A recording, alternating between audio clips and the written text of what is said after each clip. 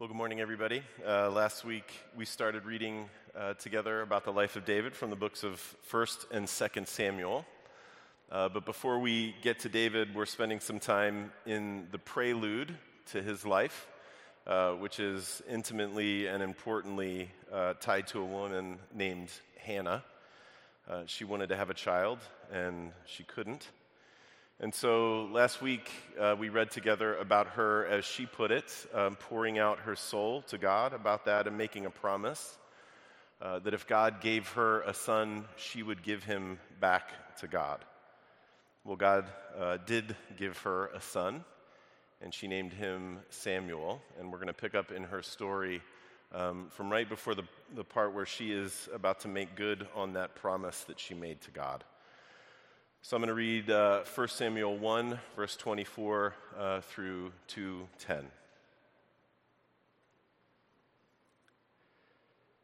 And when she had weaned him, she took him up with her, along with a 3-year-old bull, an ephah of flour, and a skin of wine, and she brought him to the house of the Lord at Shiloh, and the child was young. Then they slaughtered the bull, and they brought the child to Eli. And she said, "O my Lord, as you live, my Lord, I am the woman who was standing here in your presence praying to the Lord. For this child I prayed, and the Lord has granted me my petition that I made to him. Therefore, I have lent him to the Lord. As long as he lives, he is lent to the Lord." And he worshiped the Lord there. And Hannah prayed and said, "My heart exults in the Lord. My horn is exalted in the Lord. My mouth derides my enemies because I rejoice in your salvation. There is none holy like the Lord, for there is none beside you. There is no rock like our God. Talk no more so very proudly. Let not arrogance come from your mouth, for the Lord is a God of knowledge, and by him actions are weighed. The bows of the mighty are broken, but the feeble bind on strength. Those who were full have hired themselves out for bread, but those who were hungry have ceased to hunger. The barren has borne 7, but she who has many children is forlorn. The Lord kills and brings to life. He brings down to Sheol and raises up. The Lord makes poor and makes rich. He brings low and he exalts. He raises up the poor from the dust. He lifts the needy from the ash heap to make them sit with princes and inherit a seat of honor. For the pillars of the earth are the Lord's, and on them he has set the world.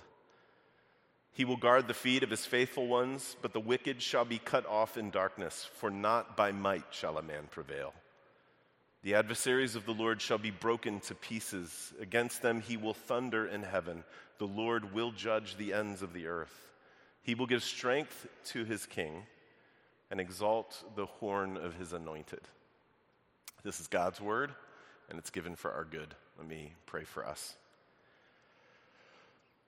Father, we ask now, as we talk for a little bit about this word that we've just read and heard together, that, like we sang earlier, that you would bring all of our wandering view back to you and to your love and to the grace that you have shown us in Jesus.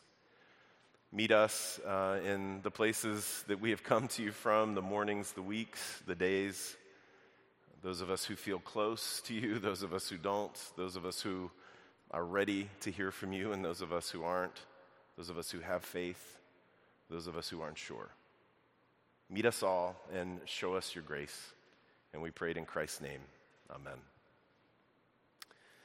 Well, I lived in one place for the first 18 years of my life. And I can still see the backyard that I grew up with like I'm looking at it in a picture.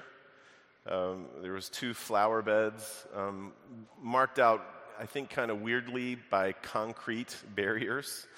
There was a long clothesline, and there was a yard that sloped downwards away from our back door.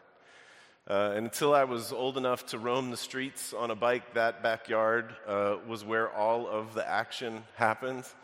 All of the soccer games and wiffle ball games and treasure hunts and all of the bee stings and all of the lying on your back, staring up at the clouds wasting time doing nothing at all happened there. And maybe you remember how it is when you're a kid.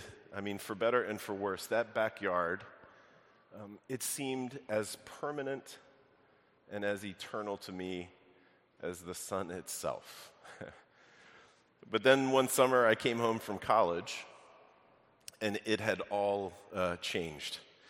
The clothesline had been taken down, one of the flower beds had been broken up and removed, and most drastically, the earth itself had been moved, and it changed that sloping backyard into a flat, level backyard.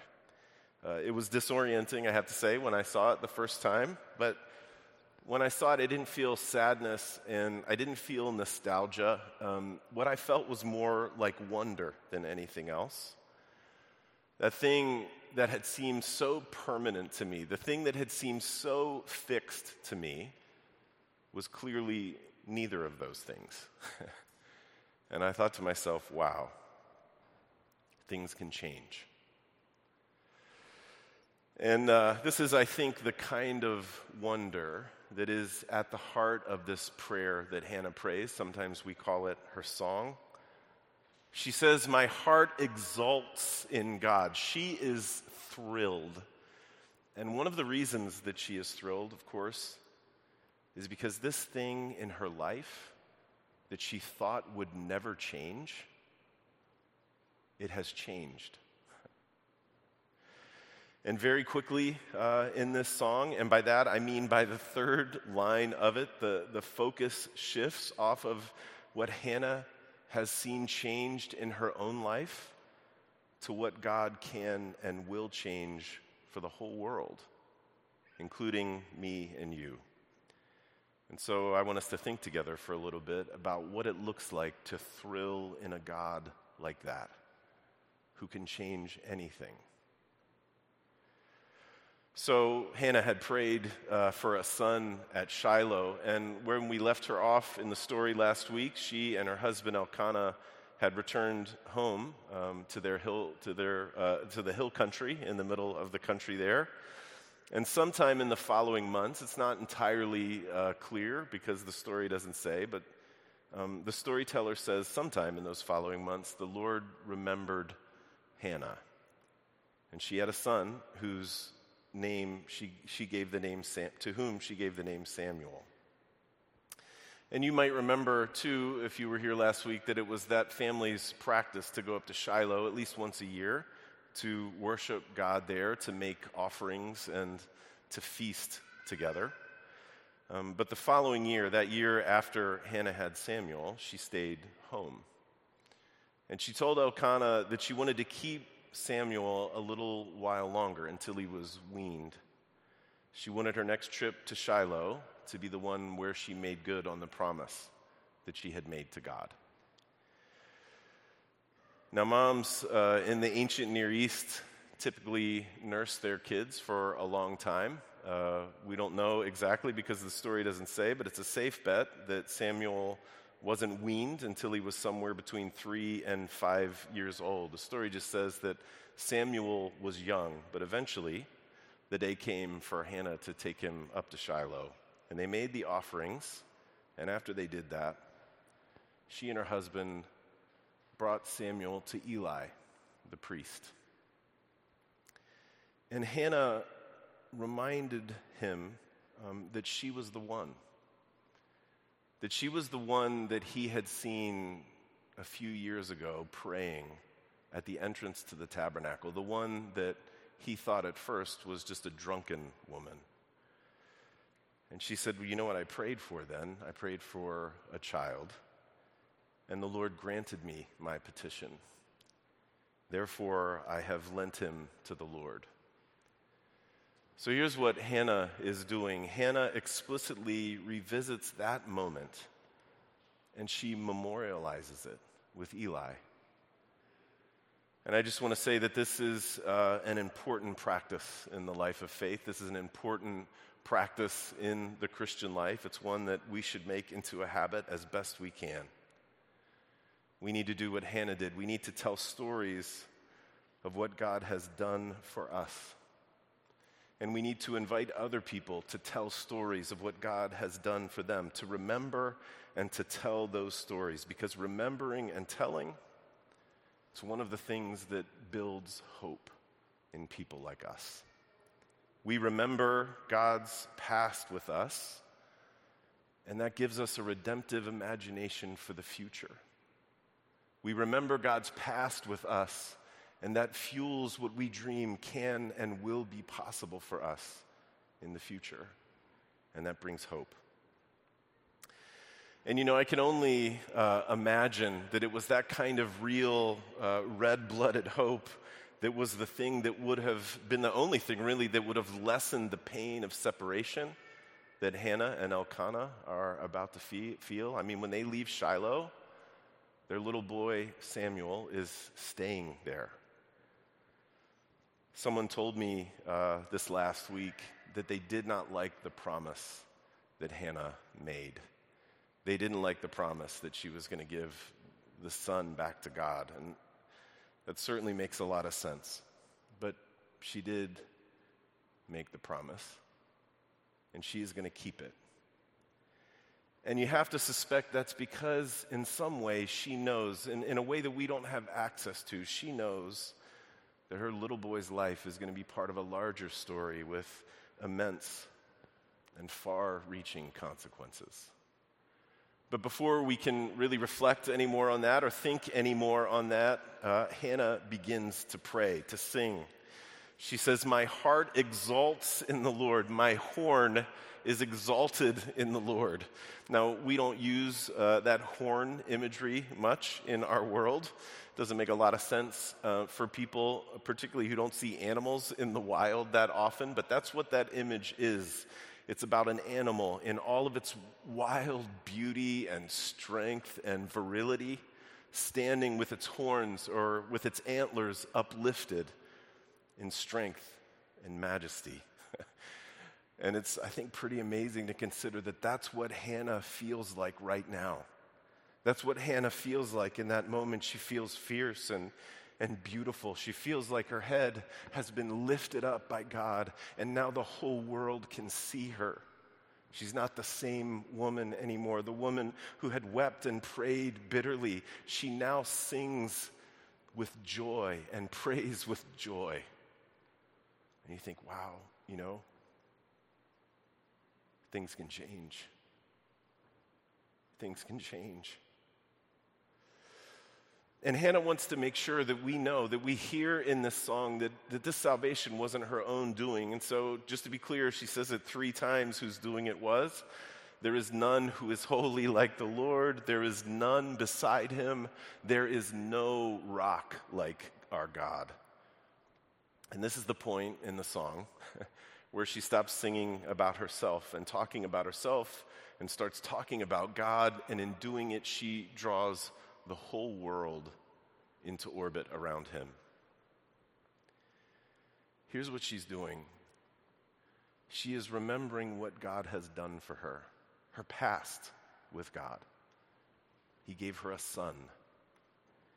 And she is allowing that to give her a redemptive imagination, not just for her own future, but for the future of the whole world, including yours and mine.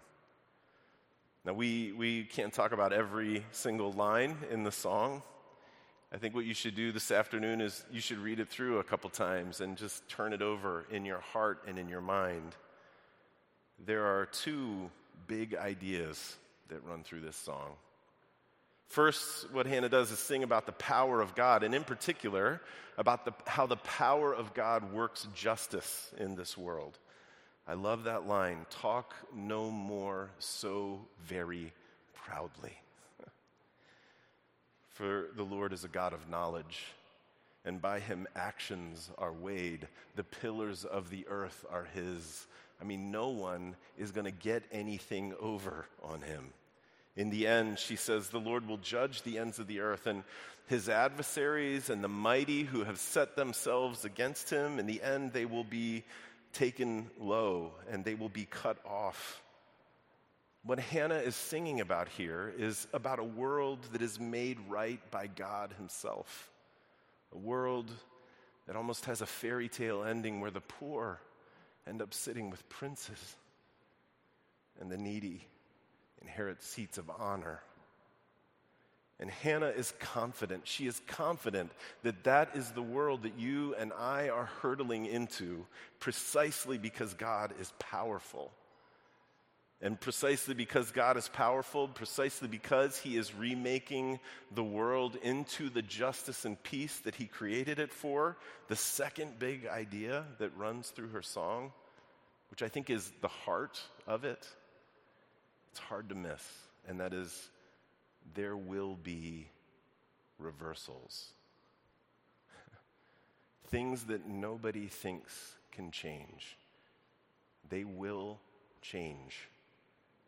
The most rock-like, the most permanent seeming things in our world will be turned on their heads. The bows of the mighty are broken while the feeble put on strength. The people who had it all, they're out looking for work. And the hungry are feasting and filled. And the fertile are forlorn, and the barren rejoice. Reversals are going to happen, and things can change because of who God is. Hannah knows this stuff from the inside out. She has seen what God has done for her, and she takes her little Samuel as a sign. She sees him as a clue that God is up to something even bigger in the world. And I think this is a great place for you and I to wonder about where we find ourselves in her song. I mean, I don't know what it is in your life that you think is like a rock, what it is that feels permanent and unchanging to you. You know, maybe it's an addiction. Maybe it's a relationship that has become harmful or difficult. Maybe it is a sin that you can't shake that just seems to hang around. Maybe it's a bad reputation or a sadness or a loneliness. I mean, I think that we all have things that we imagine are like that. You know, we don't say it, but we live out our days as if these things are unforgivable and untouchable and unhealable. But if Hannah is right, and church, she's absolutely right, then we are gloriously wrong about those things. Reversals will happen. God will make things change. There is no rock like our God. And things will be forgiven. And they will be touched. And they will be healed.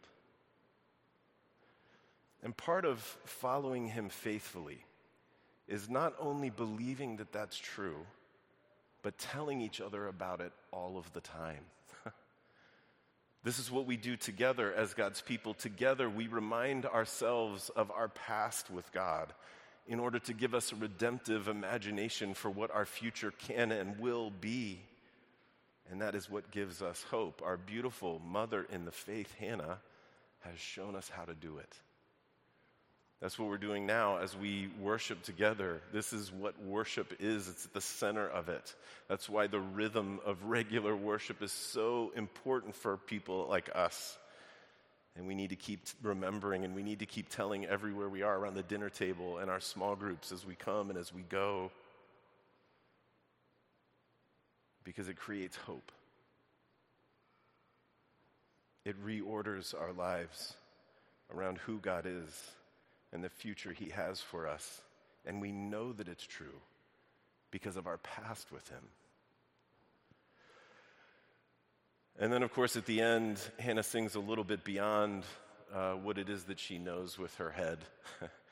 He will give strength to his king, she sings, and exalt the horn of his anointed. You know, there's that horn image again. I mean, she didn't know it, but we know that ultimately she is singing about Jesus. Jesus lifted strong and mighty and beautiful first in his cross and then in his resurrection, his life given for our good and for the life of the world. And church, it is in Jesus that God changes everything. It is in Jesus that we are healed and forgiven. Let me pray for us.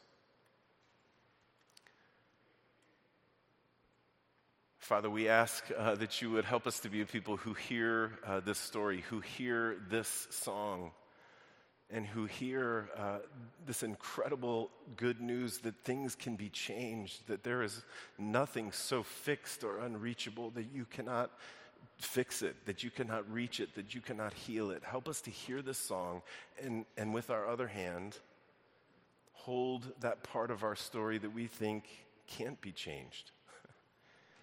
And Father, help us to believe this good news and walk into that song in faith. Father, help us to be a people who tell each other this story all of the time. Do this so that we would be healed, so that we would be forgiven yet again, so that we would be strengthened in our faith. And do this so that we can become a people through whom you can love the broken world. And we pray this in Christ's name. Amen.